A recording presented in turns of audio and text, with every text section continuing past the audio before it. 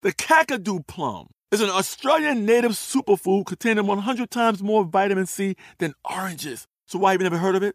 PR. No one's drinking a Kakadu smoothie? I'm JB Smoove, and that was a full episode of my new podcast, Straightforward, inspired by guaranteed straightforward pricing from AT&T Fiber. Get what you want without the complicated. AT&T Fiber, live like a gigillionaire. Available wherever you get your podcasts. Limited availability in select areas. Visit AT&T.com/hypergig for details. Today's episode is brought to you by Technically Speaking, an Intel podcast. When you think about the future, what kind of technology do you envision? Whatever the future holds, artificial intelligence will undoubtedly be at the heart of it all. Join Graham Class as he hosts Season 2 of Technically Speaking, an Intel podcast, and hear from the minds transforming healthcare, retail, entertainment, personal computing, and more with the help of AI. Tune in every other Tuesday and explore the latest technology that's changing our world today and creating a more accessible tomorrow. Listen to Technically Speaking, an Intel podcast on the iHeartRadio app, Apple Podcasts, or wherever you get your podcasts. Okay, picture this. It's Friday afternoon when a thought hits you. I can spend another weekend doing the same old whatever, or I can hop into my all-new Hyundai Santa Fe and hit the road. With available H-Track all-wheel drive and 3-row seating, my whole family can head deep into the wild. Conquer the weekend in the all-new Hyundai Santa Fe. Visit HyundaiUSA.com or call 562-314-4603 for more details. Hyundai, there's joy in every journey. Today's episode is brought to you by Visible. The future of wireless is here, and it's transparent. Switch to Visible, the wireless company that makes wireless visible. Get a one-line plan with unlimited 5G data powered by Verizon, just $25 a month, every month, taxes and fees included. No hidden fees, no surprises, no, really. What are you waiting for? Get with the times and switch to Visible at Visible.com. Monthly rate on the Visible plan. For data management practices and additional terms, visit Visible.com. Welcome to Stuff to Blow Your Mind, a production of iHeartRadio.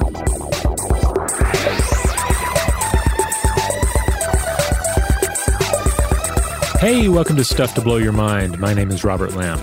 And I'm Joe McCormick, and today we're going to be addressing maybe a surprisingly cozy topic. We're going to be doing a bit of an invention look at the bed. That's right. We love to go to bed, especially this time of year. You know, it just seems like the place to be. Under multiple layers of blanket. Totally over your body. Yeah. My head just between two pillows, just in the utter darkness there. I mean, it's kind of a cliche, especially when it comes to mattress commercials, but we do spend an enormous amount of time in bed. You know, we spend a large portion of our life sleeping, and this is where we do it.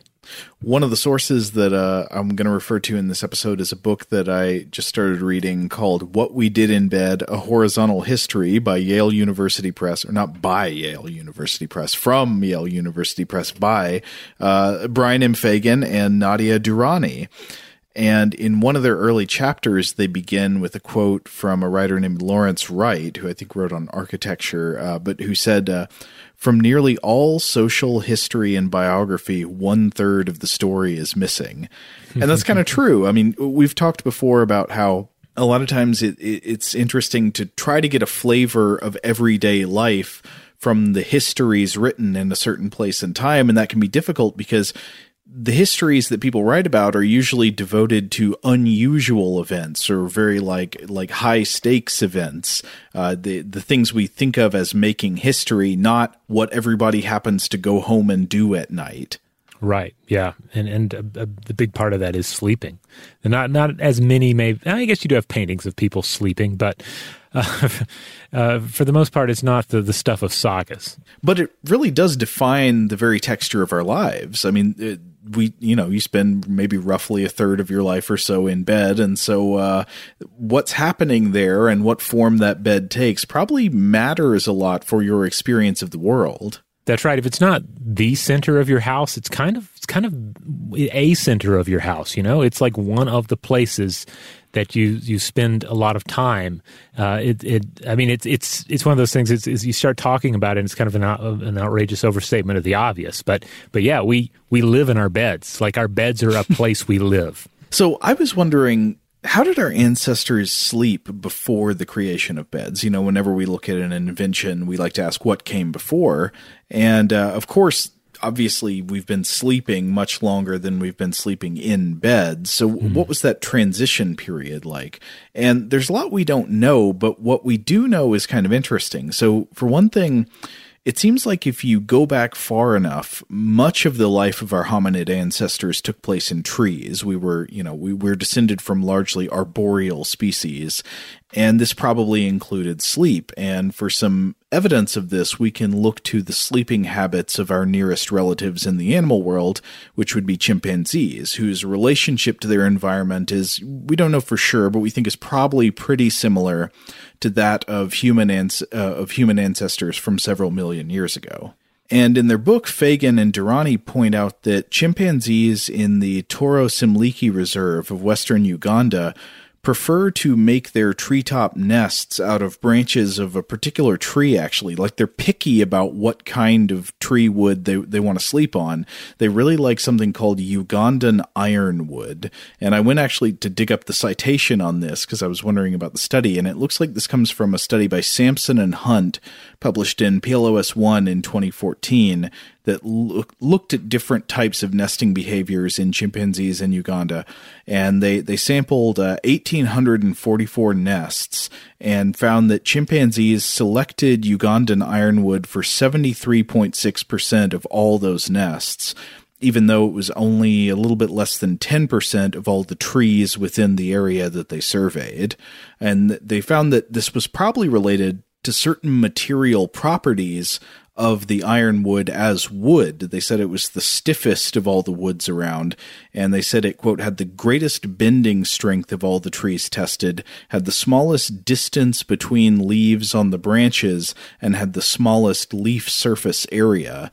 And so I'm wondering if all that just kind of adds up to, well, this kind of tree makes the best natural mattress material. It's like it's got the best sort of the best support structure for you, but it also bends, is sort of nicely cushioned. Yeah, and the idea too that there's the smallest distance between leaves on the branches. That makes you think of something that's almost it's almost like it's woven together. You know. Mm-hmm. But of course, eventually our ancestors did come out of the trees for the majority of their lives, and the date of this transition is debatable. But Fagan and Durrani write that probably roughly 2 million years ago or so, our ancestors first began to control fire. And it seems that this probably coincided with a transition to sleeping out on the ground in open camps or under the shelter of rock overhangs or caves around fires instead of sleeping in trees. And I think that's an interesting possibility, that fire, control of fire, would be correlated with changes in where and how we slept. Yeah, we can easily imagine the Gary Larson Far Side cartoon showing what happened to our ancestors that decided to have the fires in the tree with them. Yeah, that's not a good plan. Yeah. And then Fagan and Durrani go on to mention something that's interesting. Now, this is speculation, but it is interesting to consider the possibility that the introduction of campfires could very well have shaped the development of what we see as major features of human social life. And they give the example of huddling around fires for warmth and for protection against predators during and adjacent to sleep time, that could have given rise to increasing habituation to prolonged close physical contact, that this could somehow be related toward repeated sex with the same partner in places otherwise used for sleep as opposed to opportunistic sexual pairing, the possibility that if this is true, the authors write, quote, pair bonding may be a recent feature of human evolution, and it's intriguing to imagine that technology, fire, and the bed played a role in its emergence. Now, unfortunately, it's impossible to know for sure at this point, given the evidence we have, but that is an interesting possibility. I mean, even today, what do you think when you see this setting, a roaring fireplace and the fur of some sort of animal placed in front of it? It is on some level, and this is, of course, probably a lot of this is probably just cultural coding as well, but it's an erotic situation. It's like there a bed, there a fire. Right. You are in James Bond and the Russian Spy's chalet. Yeah. But there is a certain point at which we don't have to speculate as much what was going on, because we eventually do get some physical evidence from archaeology that can tell us something about the sleeping arrangements of our ancient human ancestors. And this would be especially during the Middle Stone Age of South Africa. Now, this next part refers to a study by Lynn Wadley, Christine Sievers, Marion Bamford, Paul Goldberg, Francesco Berna, and Christopher Miller, called Middle Stone Age Bedding Construction and Settlement Patterns at Sibudu, South Africa. This was published in 2011 in Science, and according to Wadley et al., there are a number of interesting adaptations that all appear or emerge in the Middle Stone Age of South Africa. We notice the use of shell beads and engraving, innovations in stone technology, the creation and use of compound adhesives, so types of glue, heat treatment of rocks, and circumstantial evidence for snares and for bows and arrows. But along with this, all this stuff in the same period, there's also early evidence of domestic innovations in bedding. And this evidence of bedding comes from a place known as the Sibudu Rock Shelter. To read from Fagan and Durrani, quote, "In a cliff above the Uthungathi River in South Africa, 40 kilometers north of Durban and 15 kilometers from the Indian Ocean, modern people, Homo sapiens, who were physically and mentally like ourselves, visited the shelter at least 15 times between 77,000 and 38,000 years ago and slept there. Thick swaths of grasses, sedges, and rushes that still grow by the river tell a story of regular but careful slumber." Now, about the archaeological find, the archaeologist Lynn Wadley, the lead author on the study I mentioned, she said in a separate interview that was quoted in an article I was reading, quote, "The fossilized leaves were uncovered as a sheet of white plant matter overlying layers of sedge leaves and stems. I suspected whilst excavating them that the leaves were deliberately collected as part of bedding because all of the leaves were clearly the same taxon, meaning of the same plant. If leaves had simply blown into the site from the forest, there would have been several different tree species represented." So that's about the method of determining what this layer of vegetation that was repeatedly found buried in the ground meant. But Fagan and Durrani also mentioned that there was something careful going on about the construction of this ancient bedding here. Where does the careful part come in? Well, when you're sleeping in a cave or a rock shelter, it can be extremely difficult to keep your sleeping area clean and free of insects.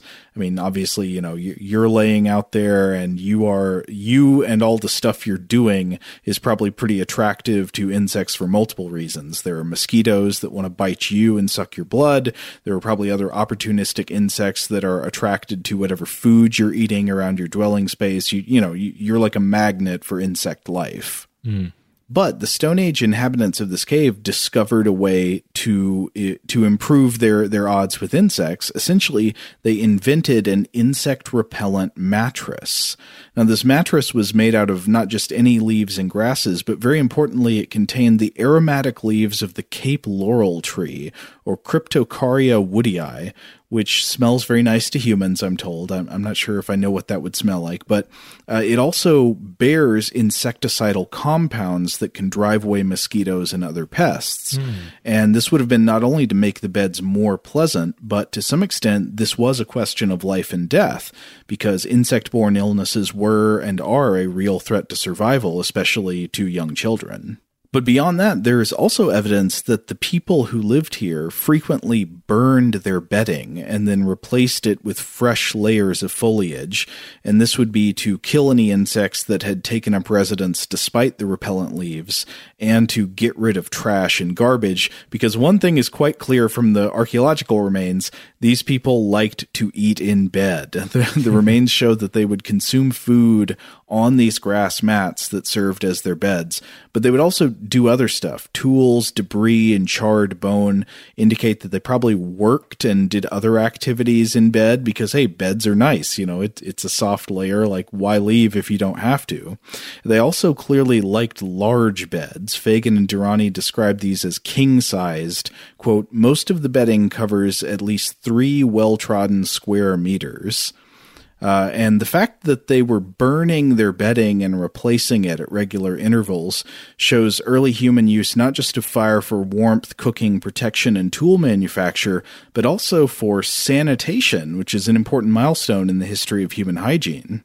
But I thought this was interesting for a number of reasons. I mean, one is the ancient insight into the insect repellent properties of these particular leaves that would be woven into the bedding material to keep the insects out. But another thing is what kind of role this bed location would have played in ancient culture, because at least in American culture today, we usually think of beds as, well, several things. Private, right? Hidden from view. Like if you're showing somebody around your house, you don't usually start with the bed. You might not even show them the bed at all. You think of beds as solitary, or at least secluded with a single partner. We think of beds as primarily for sleep, with secondary uses maybe including sex and low-energy activities like reading.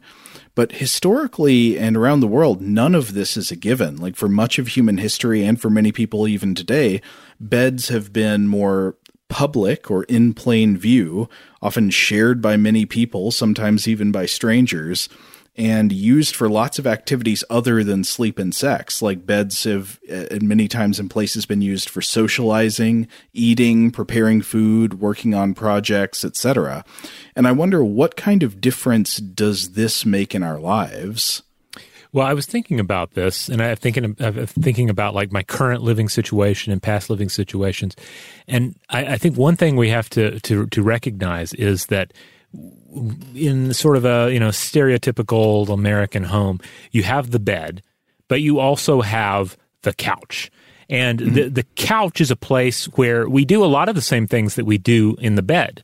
It's certainly where I don't know about you, but I certainly get in the occasional nap on my couch. There have been times, particularly recently, I lived near some train tracks, and there's a lot of bright lights that were visible through the bedroom window. So if it was too bright for me out there, I would come in, I would sleep on the couch as well, because it was darker in the living room. So, you can sleep on the couch.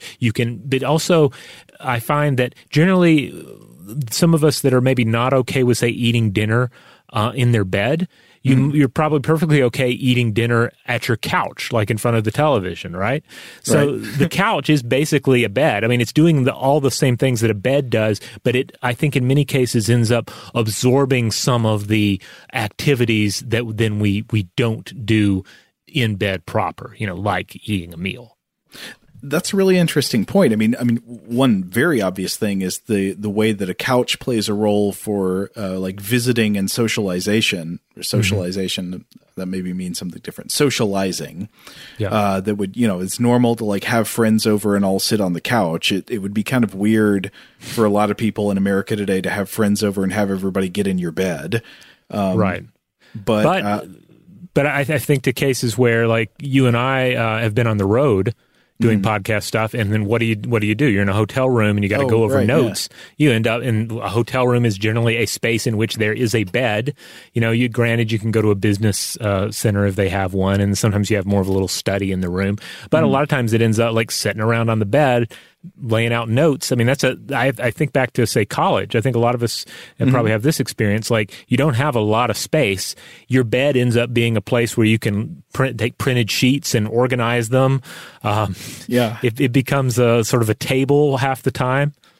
Well, no, but I gotta say, as an adult, I have felt awkwardness before when you're like trying to hang out.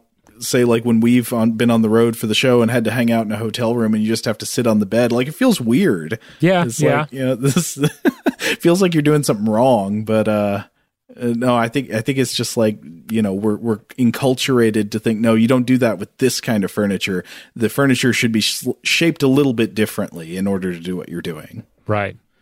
But then again, we also have, like, thinking of meals in bed. Breakfast in bed still has a certain attractiveness to it. I don't know. It's not something I want for myself, but I am at least led to believe it is something that other people want. It's a good way to make a mess.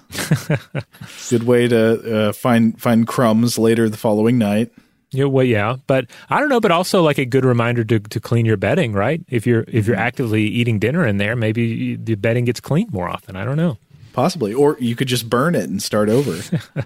Yeah, just to be sure. Well, so something, though, I was just thinking about that maybe this is psychologically insignificant, but I wonder if there are a lot of times in history when it's been more normal to gather around a bed and socialize, even for like adults with their own living space or something. But I wonder if even in a culture where that's not very normal, does the effect somewhat reverse with how much we bring social media into our beds through mobile devices? Like, you tweet from bed, you gram from bed, and so forth.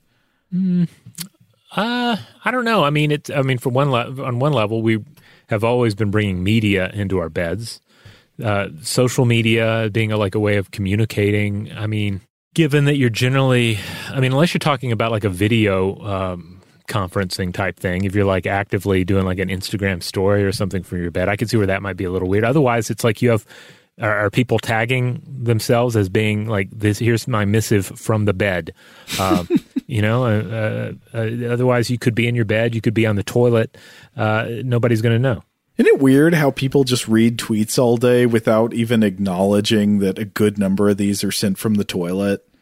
I think they should be required to tag them. Yeah. It's like, where are you tweeting from? And the immediate drop-down menu is toilet, urinal, or I don't know. I guess the bed would be on the list. Driving. Train. Yeah. Driving. Doctor's waiting room. Supposed to be paying attention in a meeting. Yeah. All right. On that note, we're going to take a quick break, but we'll be right back. Shout out to Astepro for sponsoring this episode and providing us with free samples. Rob, as the local host with allergies here, they sent you some of their nasal spray to treat your allergies. What was your experience like? Yeah, that's right. I always wrestle with the pollen a bit when it rolls in during the spring, so they sent me the little nasal spray. I tried out the product, and yeah, it sure did help me get on top of my symptoms for the day. And it's so fast-acting, it was already kicking in before I left the house. Astepro is a first-of-its-kind nasal allergy spray. It's the fastest 24-hour over-the-counter allergy spray. It starts working in 30 minutes, while other allergy sprays take hours. Astepro is the first and only 24-hour steroid-free allergy spray. Astepro delivers full prescription-strength indoor and outdoor allergy relief from nasal congestion, runny and itchy nose, and sneezing. Get fast-acting nasal allergy symptom relief with Astepro. Go to asteproallergy.com for a discount so you can get Astepro and go today. ASTEPRO allergy.com. Astepro and go. Use as directed for relief of nasal congestion, runny nose, sneezing, and itchy nose due to allergies. Today's episode is brought to you by eBay. eBay Motors is here for the ride. Remember when you first saw the potential? And then, through some elbow grease, fresh installs, and a whole lot of love, you transformed 100,000 miles and a body full of rust into a drive that's all your own. Look to your left. Look to your right. It's official. No one's got a ride like this. There's nothing else that sounds like, feels like, or looks like the set of wheels in your garage. With over 122 million parts, you can make sure your number one ride or die stays running smoothly, so there's no limit to how far you can take it. Brake kits, turbochargers, engines, exhaust kits, roof racks, LED headlights, bumpers, whatever your baby needs, eBay Motors has it. And with eBay Guaranteed Fit, it's guaranteed to fit your ride the first time, every time, or your money back. Plus, at these prices, well, you're burning rubber, not cash. Keep your ride or die alive at ebaymotors.com. Eligible items only. Exclusions apply. Get emotional with me, Radhi Devlukia, in my new podcast, A Really Good Cry. We're going to talk about and go through all the things that are sometimes difficult to process alone. We're going to go over how to regulate your emotions, diving deep into holistic personal development, and just building your mindset to have a happier, healthier life. We're going to be talking with some of my best friends. I didn't know we were going to go there on this. People that I admire. When we say listen to your body, really tune into what's going on. Authors of books that have changed my life. Now you're talking about sympathy, which is different than empathy, right? And basically have conversations that can help us get through this crazy thing we call life. I already believe in myself. I already see myself. And so when people give me an opportunity, I'm just like, oh, great, you see me too. We'll laugh together, we'll cry together, and find a way through all of our emotions. Never forget, it's okay to cry, as long as you make it a really good one. Listen to A Really Good Cry with Radhi Devlukia on the iHeartRadio app, Apple Podcasts, or wherever you get your podcasts. The Therapy for Black Girls podcast is an NAACP and Webby Award-winning podcast dedicated to all things mental health, personal development, and all of the small decisions we can make to become the best possible versions of ourselves. Here, we have the conversations that help Black women decipher how their past inform who they are today and use that information to decide who they want to be moving forward. We chat about things like how to establish routines that center self-care, what burnout looks and feels like, and defining what aspects of our lives are making us happy and what parts are holding us back. I'm your host, Dr. Joy Harden Bradford, a licensed psychologist in Atlanta, Georgia, and I can't wait for you to join the conversation every Wednesday. Listen to the Therapy for Black Girls podcast on the iHeartRadio app, Apple Podcasts, or wherever you get your podcasts. Take good care, and we'll see you there.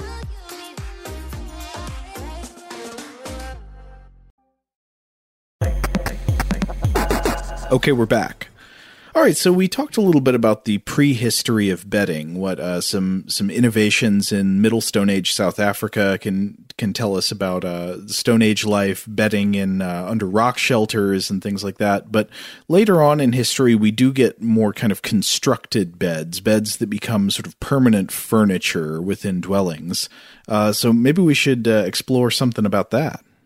Yeah, so I immediately turned, of course, to Brian M. Fagan, same Fagan that we mentioned earlier, his book, The 70 Great Inventions of the Ancient World. And there is indeed a section in there, not about bedding, but about furniture. And this was written with Jeffrey P. Killen, a specialist in ancient furniture and woodworking, particularly ancient Egyptian furniture. So they point out that to have furniture of any kind, you of course need specialized tools and the ability to work natural materials into new forms. Now, at first, you would have been limited to materials in your immediate surroundings, within your range at least, right? But eventually trade opens humans up to more materials, and this would expand what they were able to create. So they point to a particular example that stands as one of the earliest examples of furniture within a domestic environment. That's opposed to, say, within a tomb, as we'll explore in a bit. Mm-hmm. And this example certainly includes a bed. It's from the Orkney Islands off the coast of Scotland, circa 3100 to 2500 BCE. Now, wood is scarce on the Orkney Islands, so stone was the primary building material. So there were stone dressers, stone cupboards, and yes, stone beds, or more particularly, stone bed boxes. Okay. So this might be imagining something that looks a little bit more like a stone bathtub that you could fill with bedding material. Exactly, yeah. And if you travel to the Orkney Islands, you can actually see an example of it. The site here in question is called Skara Brae. It's a UNESCO World Heritage Site. The domicile here features two beds, one smaller and one a bit larger, often interpreted as belonging to the husband and wife of the people who would have lived here. Now, we don't know for sure, but there might have been, based on the evidence, there might have been a curtain of some sort separating the beds from the rest of the domicile, though there would have had little privacy either way. And these stone beds would have been filled with a mattress of bracken or heather, and for covers, they would have used animal skins. I feel like I should know what bracken and heather are. What are they? Well, by bracken, it's a type of fern. Oh, okay. That's nice. And heather is an evergreen flowering plant. Okay. Oh, well, the brackens, I just looked up. They have their immature fronds are fiddleheads, like fiddlehead ferns. Yeah, so it doesn't sound horrible at all. I mean, I encourage you to look up examples of this out there as you're listening to this episode, or if you have a chance after you listen to it, because it looks fairly comfortable. I mean, like you say, it looks kind of like a stone bathtub, but you can imagine it filled with some cushy mattress material, and it being not bad. Get me in there. I'll sleep in it. I'll sleep there. I'll do it. Now, I mentioned earlier that Killen's main area of focus is ancient Egypt. So that raises the question, what about ancient Egypt? Fagan and Killen write that ancient Egyptian homes were sparse, and most people could not afford wooden or certainly ivory objects or any kind of of fancy metalwork. So they would have had simple stools, tables, and screens made from bound reed stems and rush that were employed for most things, and that the bed consisted of, quote, a small platform built from mud brick. This is something I've noticed in looking at a bunch of ancient beds and ancient bedding material is they don't always really seem to emphasize softness. A lot of them are just sort of like hard platforms of various kinds. Yeah, and I guess part of that is there is the idea that there would be something else there as well, that they would have furs or vegetation that would be added into the mix. But then also I guess it's kind of like raising something up, right? Creating a platform on which to sleep that is a little separate, that's not quite the floor.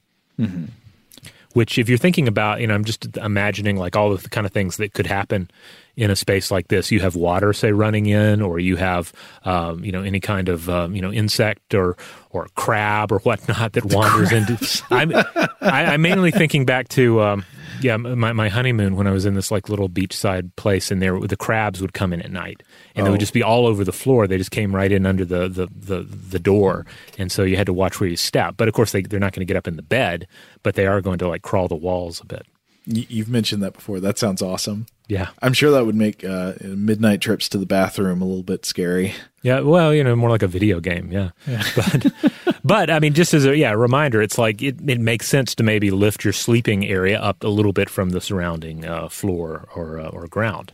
Well, I'd imagine also heat plays a role there because sleeping on the floor is usually going to be cold, right? Well, we'll come back to that because there's a wonderful example from Chinese history.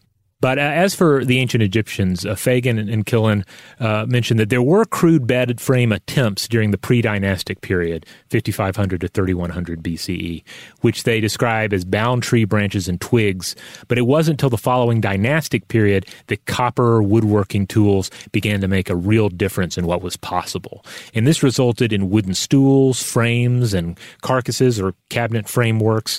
Simple joint cuts in woodworking were key here, but materials played a big role as well. At first, they were limited by the wood that was available to them, which was sparse and poor in quality. But by the mid-3rd millennium BCE, Syrian and Lebanese timber provided far improved raw materials, and Egyptian furniture surged in quality. And we have some surviving examples of this sort of thing. And again, this is coming via what was put into the tombs of royal individuals. And does it seem like that would mainly be because a tomb provided an opportunity for furniture to be preserved across the ages as opposed to just sort of like chucked when it fell into disrepair? Right. I mean, even though the wooden furniture in question, basically turned to dust, at least the dust and the pieces are still all in the same place. It's like far easier to put things back together again. Yeah, so the key bed from this period is the bed of Hetepheres from around 2600 BCE, which was buried with the queen in her Giza tomb.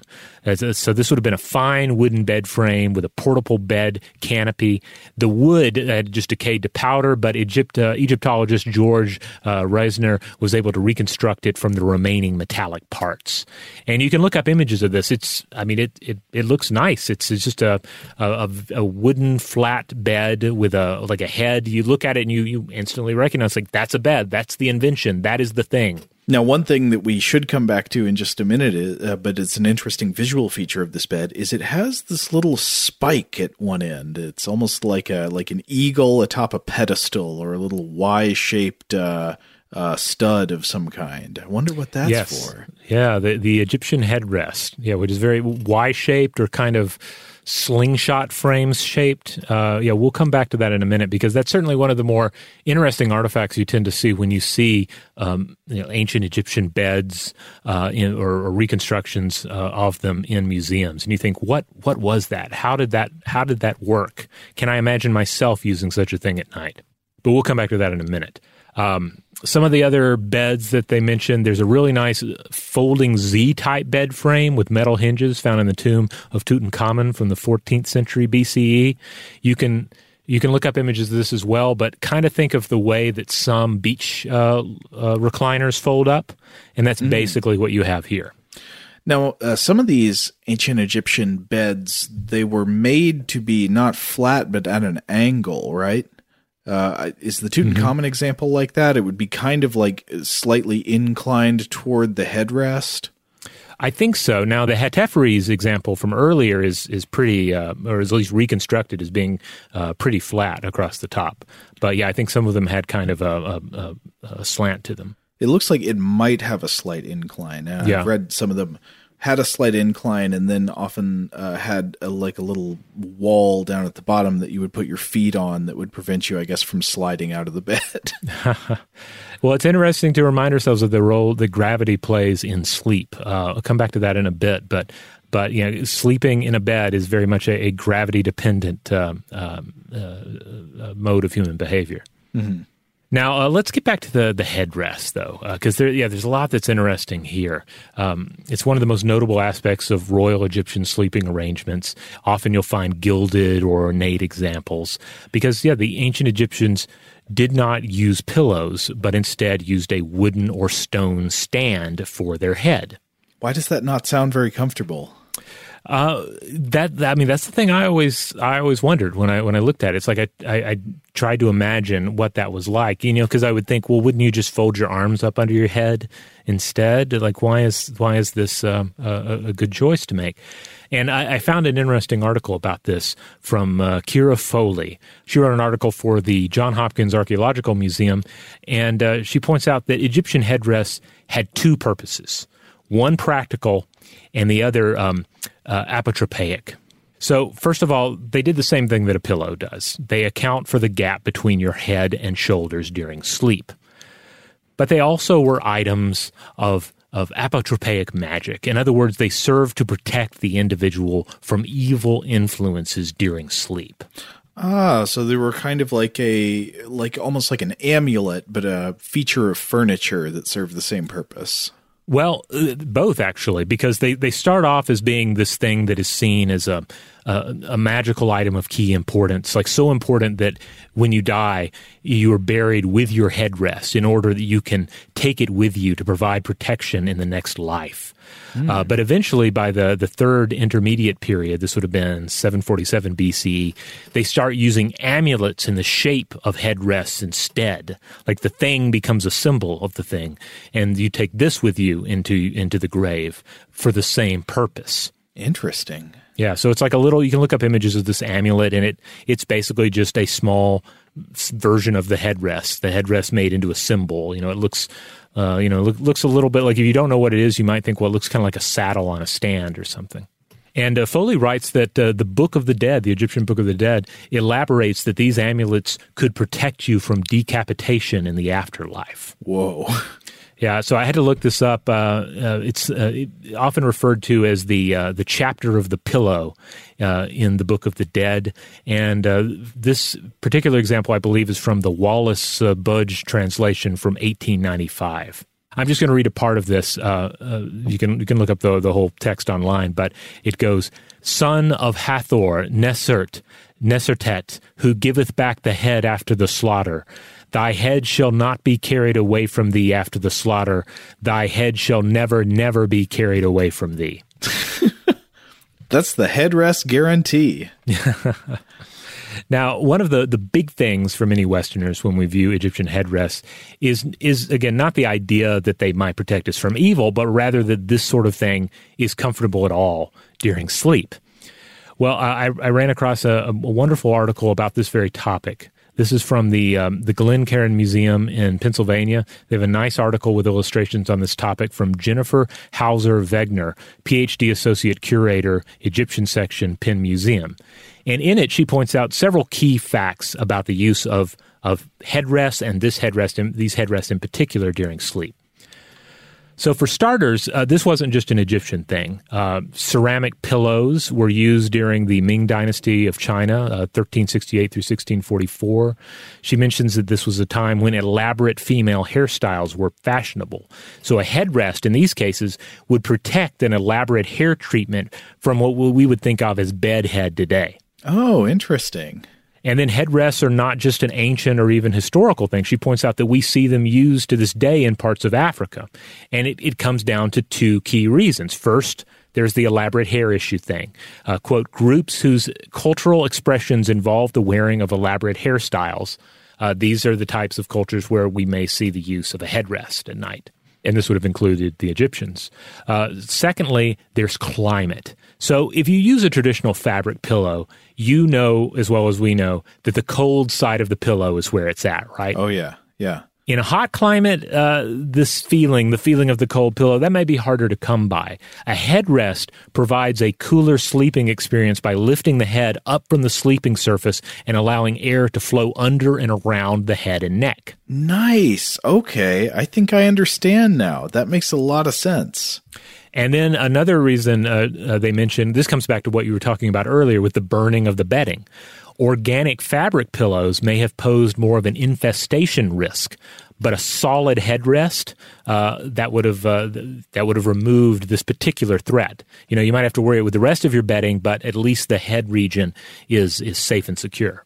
Oh, this is sort of the same logic for why I was kind of grossed out when we were reading about in the history of the toilet that there were these cushioned toilets with like fabric for the seat area, which just seemed awful. Like, wouldn't it be better to just have like hard, non-porous surfaces that are easy to clean? And I guess the same that's true of a toilet would apply to a bed. They're probably equally like germ infested and gross. Yeah, but you know, if you have just this wooden platform on which to lay your head, that removes at least some of the risk here.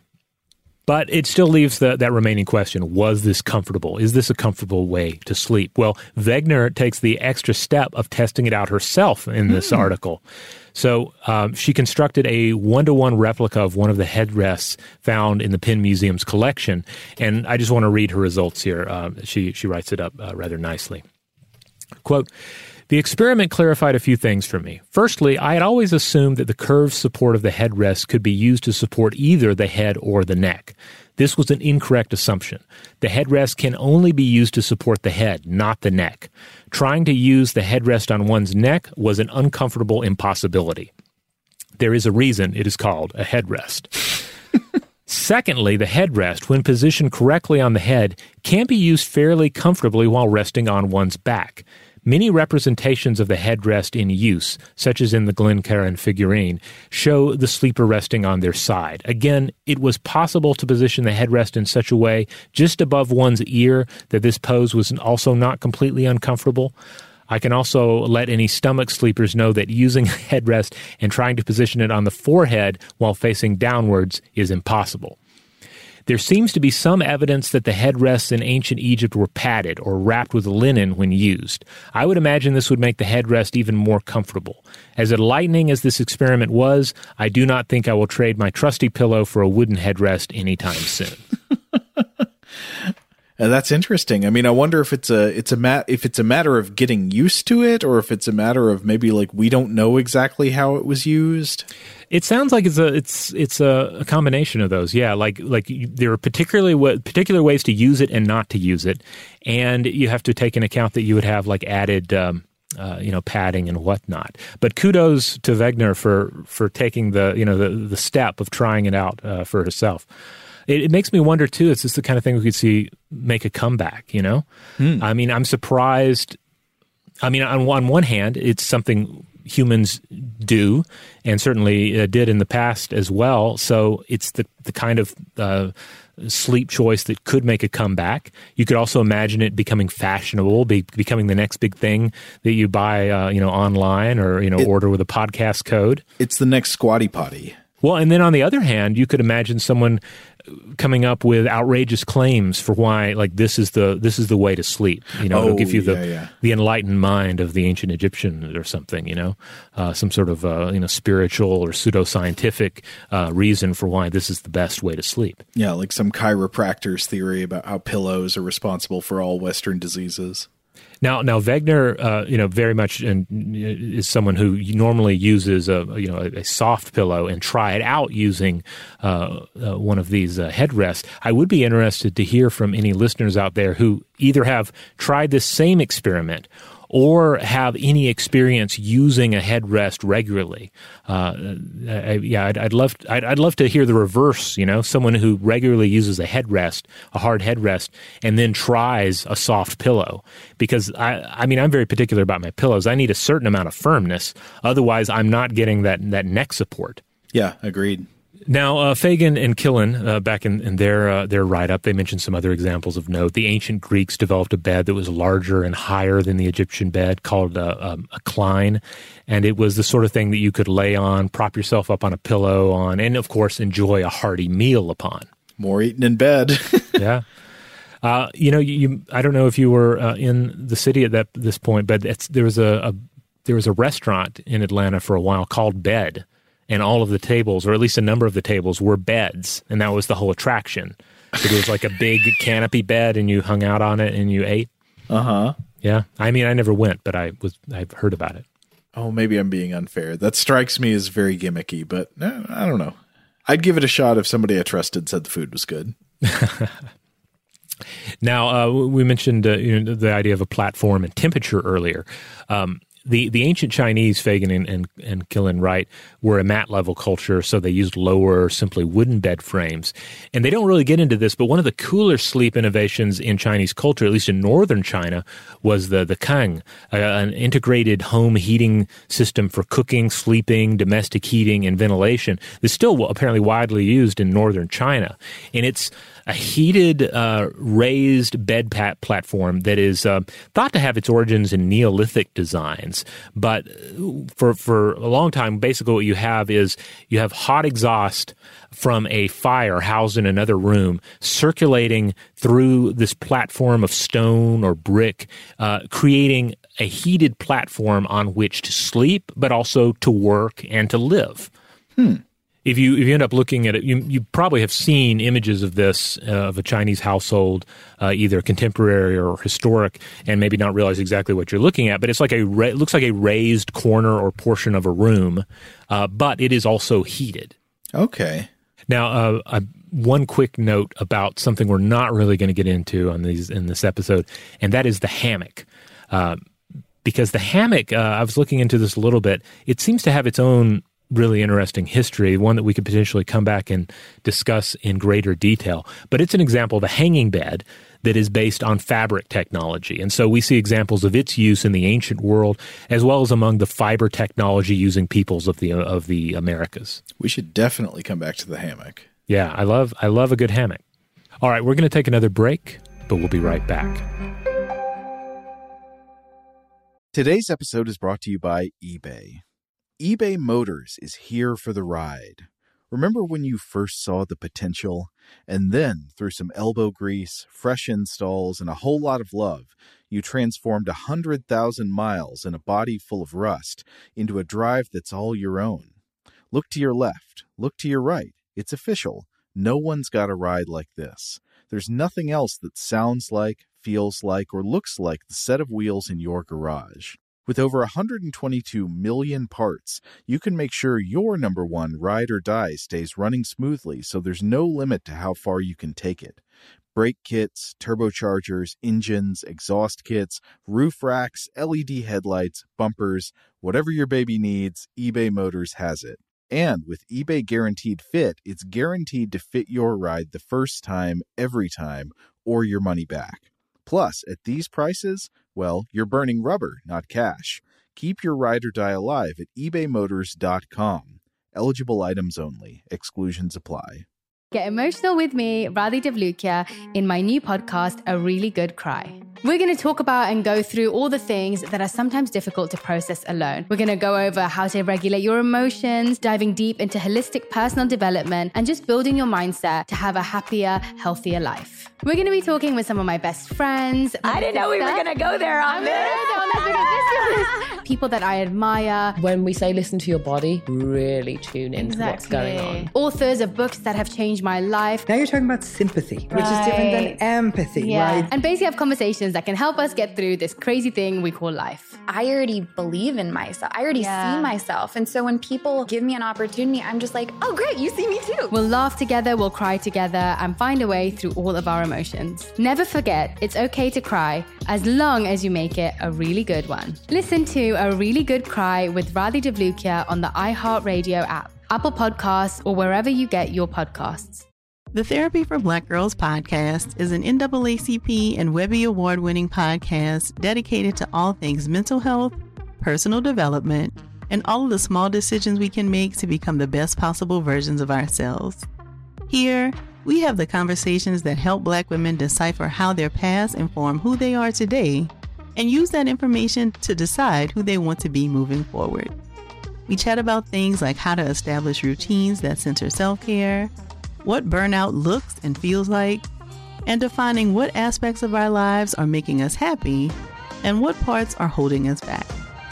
I'm your host, Dr. Joy Harden Bradford, a licensed psychologist in Atlanta, Georgia, and I can't wait for you to join the conversation every Wednesday. Listen to the Therapy for Black Girls podcast on the iHeartRadio app, Apple Podcasts, or wherever you get your podcasts. Take good care, and we'll see you there.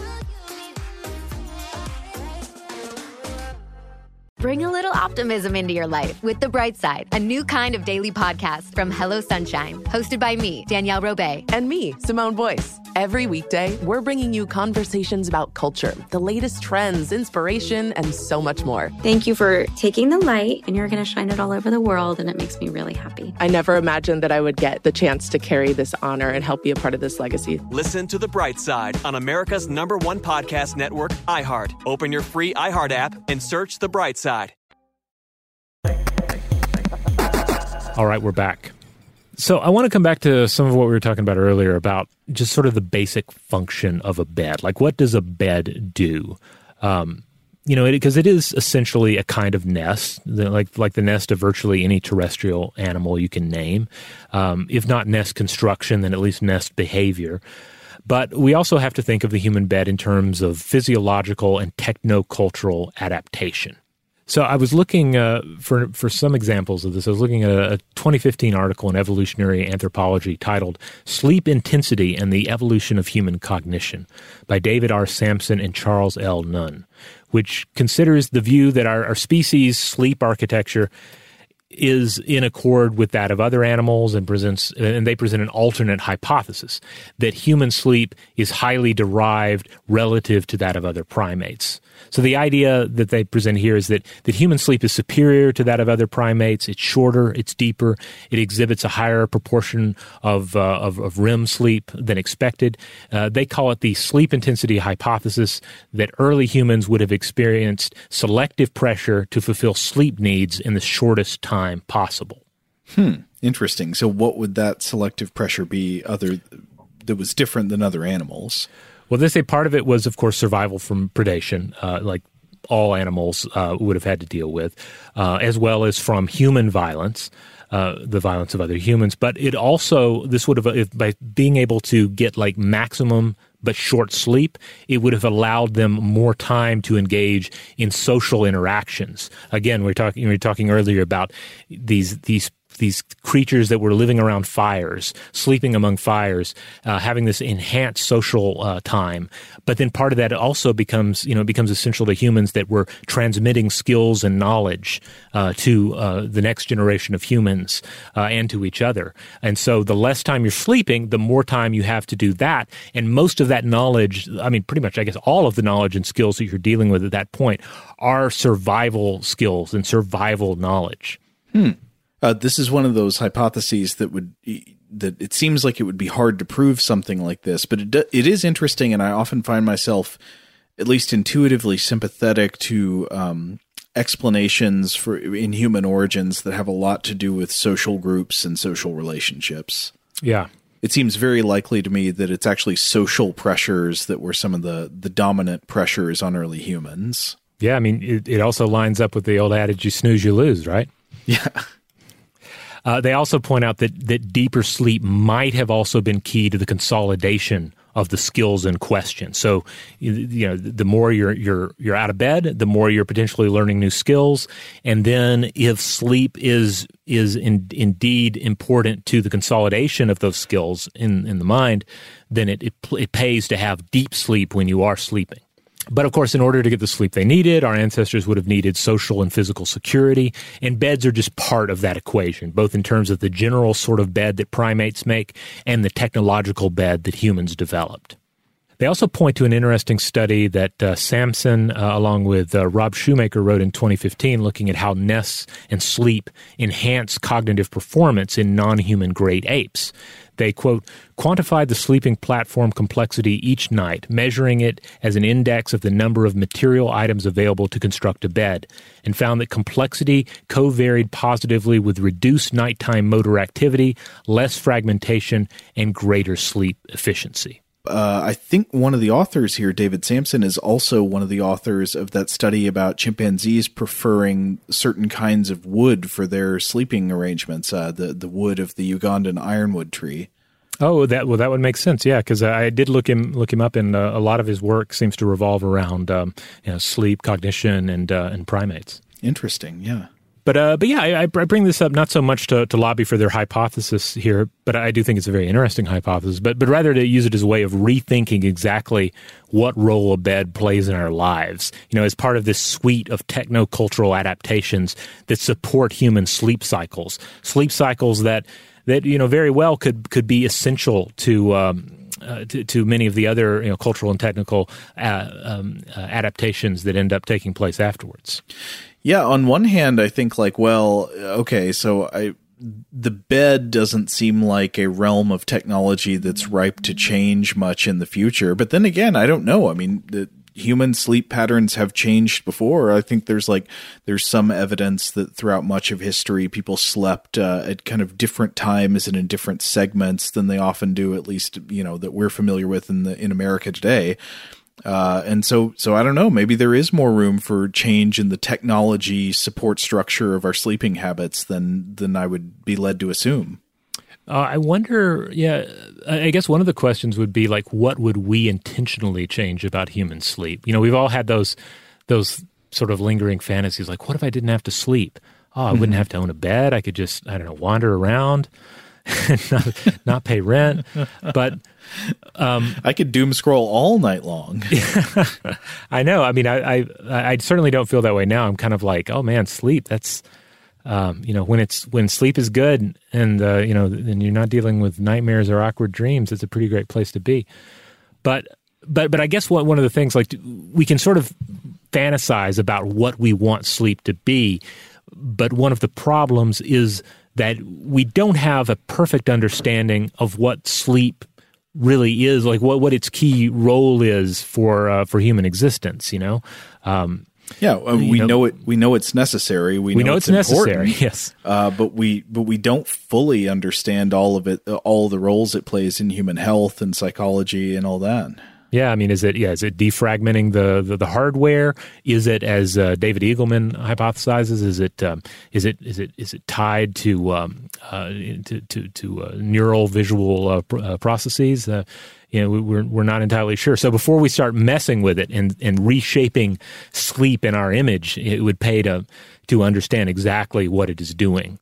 Oh, humans would never intentionally mess with their sleeping patterns through technology, say by bringing a small blue light device into their bed and staring at it for 4 hours before they go to sleep. Oh, one other thing. Longtime listeners of the show remember previous co-host Christian Sager, who joined me on topics such as Timothy Leary, Wicked Problems, and our creepypasta episodes. Well, Christian has an awesome new project, Corridor Magazine, a new horror magazine that brings the weird worlds of short fiction, art, comics, and essays together under one roof. It's going to feature a new original work of science fiction by me titled Leviathan Sea. I'm very excited about it. It touches on some stuff to blow your mind topics, topics. I think many of you will dig it, as well as Christian's story, Rescue and Alter. It'll also feature fiction by other names you may be familiar with, such as the incredible horror author Christy DeMeester, and you'll also find works in there by authors you might know, such as Ed Grabanowski. You might recognize him from his work with Stuff You Should Know. As far as art goes, this is going to be a beautiful publication with work from such artists as J.M. Dragranis, who creates these amazing woodcut-style images. I'm super into his work, but also the psychedelic art of Malachi Ward. But for this magazine to actually exist as a digital and physical product, they have to reach their Kickstarter goal. And as of this recording, they're not quite there yet. So if you want to get your eyes or hands on Corridor, you'll need to back it. And the easiest way to do that is to head on over to Kickstarter.com and search for Corridor Magazine. Again, go to Kickstarter.com, search for Corridor Magazine, and you'll find it, back it, and then you can get your hands and your eyes on this very promising project. I'm super excited about it. All right. Well, we're going to go ahead and close out this episode here. But like I say, we may come back in the future to talk about hammocks, etc. This is an invention-based episode of Stuff to Blow Your Mind, continuing the legacy of the show that we did for, about a year, titled Invention. You can still find all those episodes online as a podcast that you can subscribe to and download, etc. But we're continuing that here. We're going to continue to do invention episodes from time to time as we enjoy doing them, and we're led to believe you enjoy listening to them as well. This book by Fagan and Durrani about the history of sleeping habits is interesting, and I think there's stuff in it that we could come back to again in the future. Absolutely. I mean, sleep, again, is one of those things we all can relate to. We all have some bit of insight there. And likewise, we'd love to hear from everyone out there. If you've ever used a headrest, if you have thoughts on different beds in different cultures, if you've tried out a wide variety of them and would like to share what works, what doesn't work, we'd love to hear from you. In the meantime, if you want to check out other episodes of Stuff to Blow Your Mind, you'll find us wherever you get your podcasts, and wherever that happens to be, we just ask that you rate, review, and subscribe. You can always find us by going to stufftoblowyourmind.com. That'll take you to the iHeart listing for our show. And if you look around on that page long enough, you'll find a little bit that says store. Click on that. That'll take you to a t-shirt shop where you can buy some shirts or bags or stickers or what have you that have our logo or various monsters or fun designs on them. Huge thanks, as always, to our excellent audio producer, Seth Nicholas Johnson. If you would like to get in touch with us with feedback on this episode or any other, to suggest a topic for the future, or just to say hello, you can email us at contact@stufftoblowyourmind.com. Stuff to Blow Your Mind is a production of iHeartRadio. For more podcasts from iHeartRadio, visit the iHeartRadio app, Apple Podcasts, or wherever you listen to your favorite shows.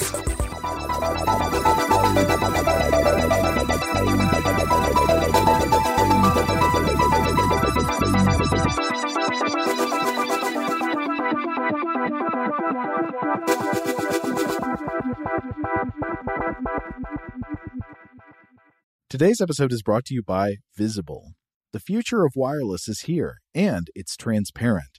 Switch to Visible, the wireless company that makes wireless visible. Get a one-line plan with unlimited 5G data powered by Verizon, just $25 a month, every month, taxes and fees included. No hidden fees, no surprises, no, really. What are you waiting for? Get with the times and switch to Visible at Visible.com. Monthly rate on the Visible plan. For data management practices and additional terms, visit Visible.com. Get emotional with me, Radhi Devlukia, in my new podcast, A Really Good Cry. We're going to be talking with some of my best friends. I didn't know we were going to go there on this.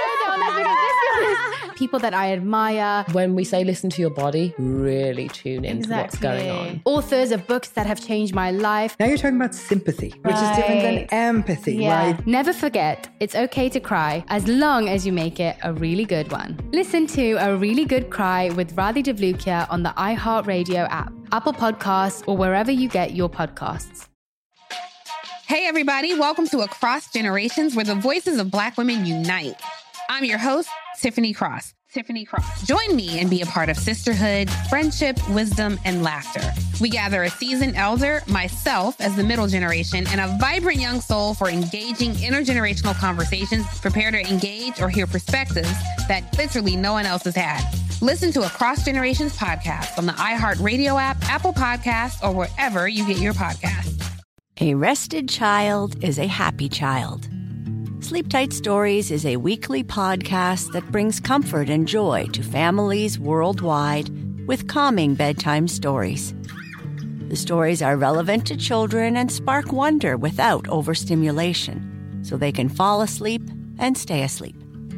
Listen to Sleep Tight Stories on the iHeartRadio app, Apple Podcasts, or wherever you get your podcasts. For a bedtime routine you'll miss when they're grown, Sleep Tight Stories.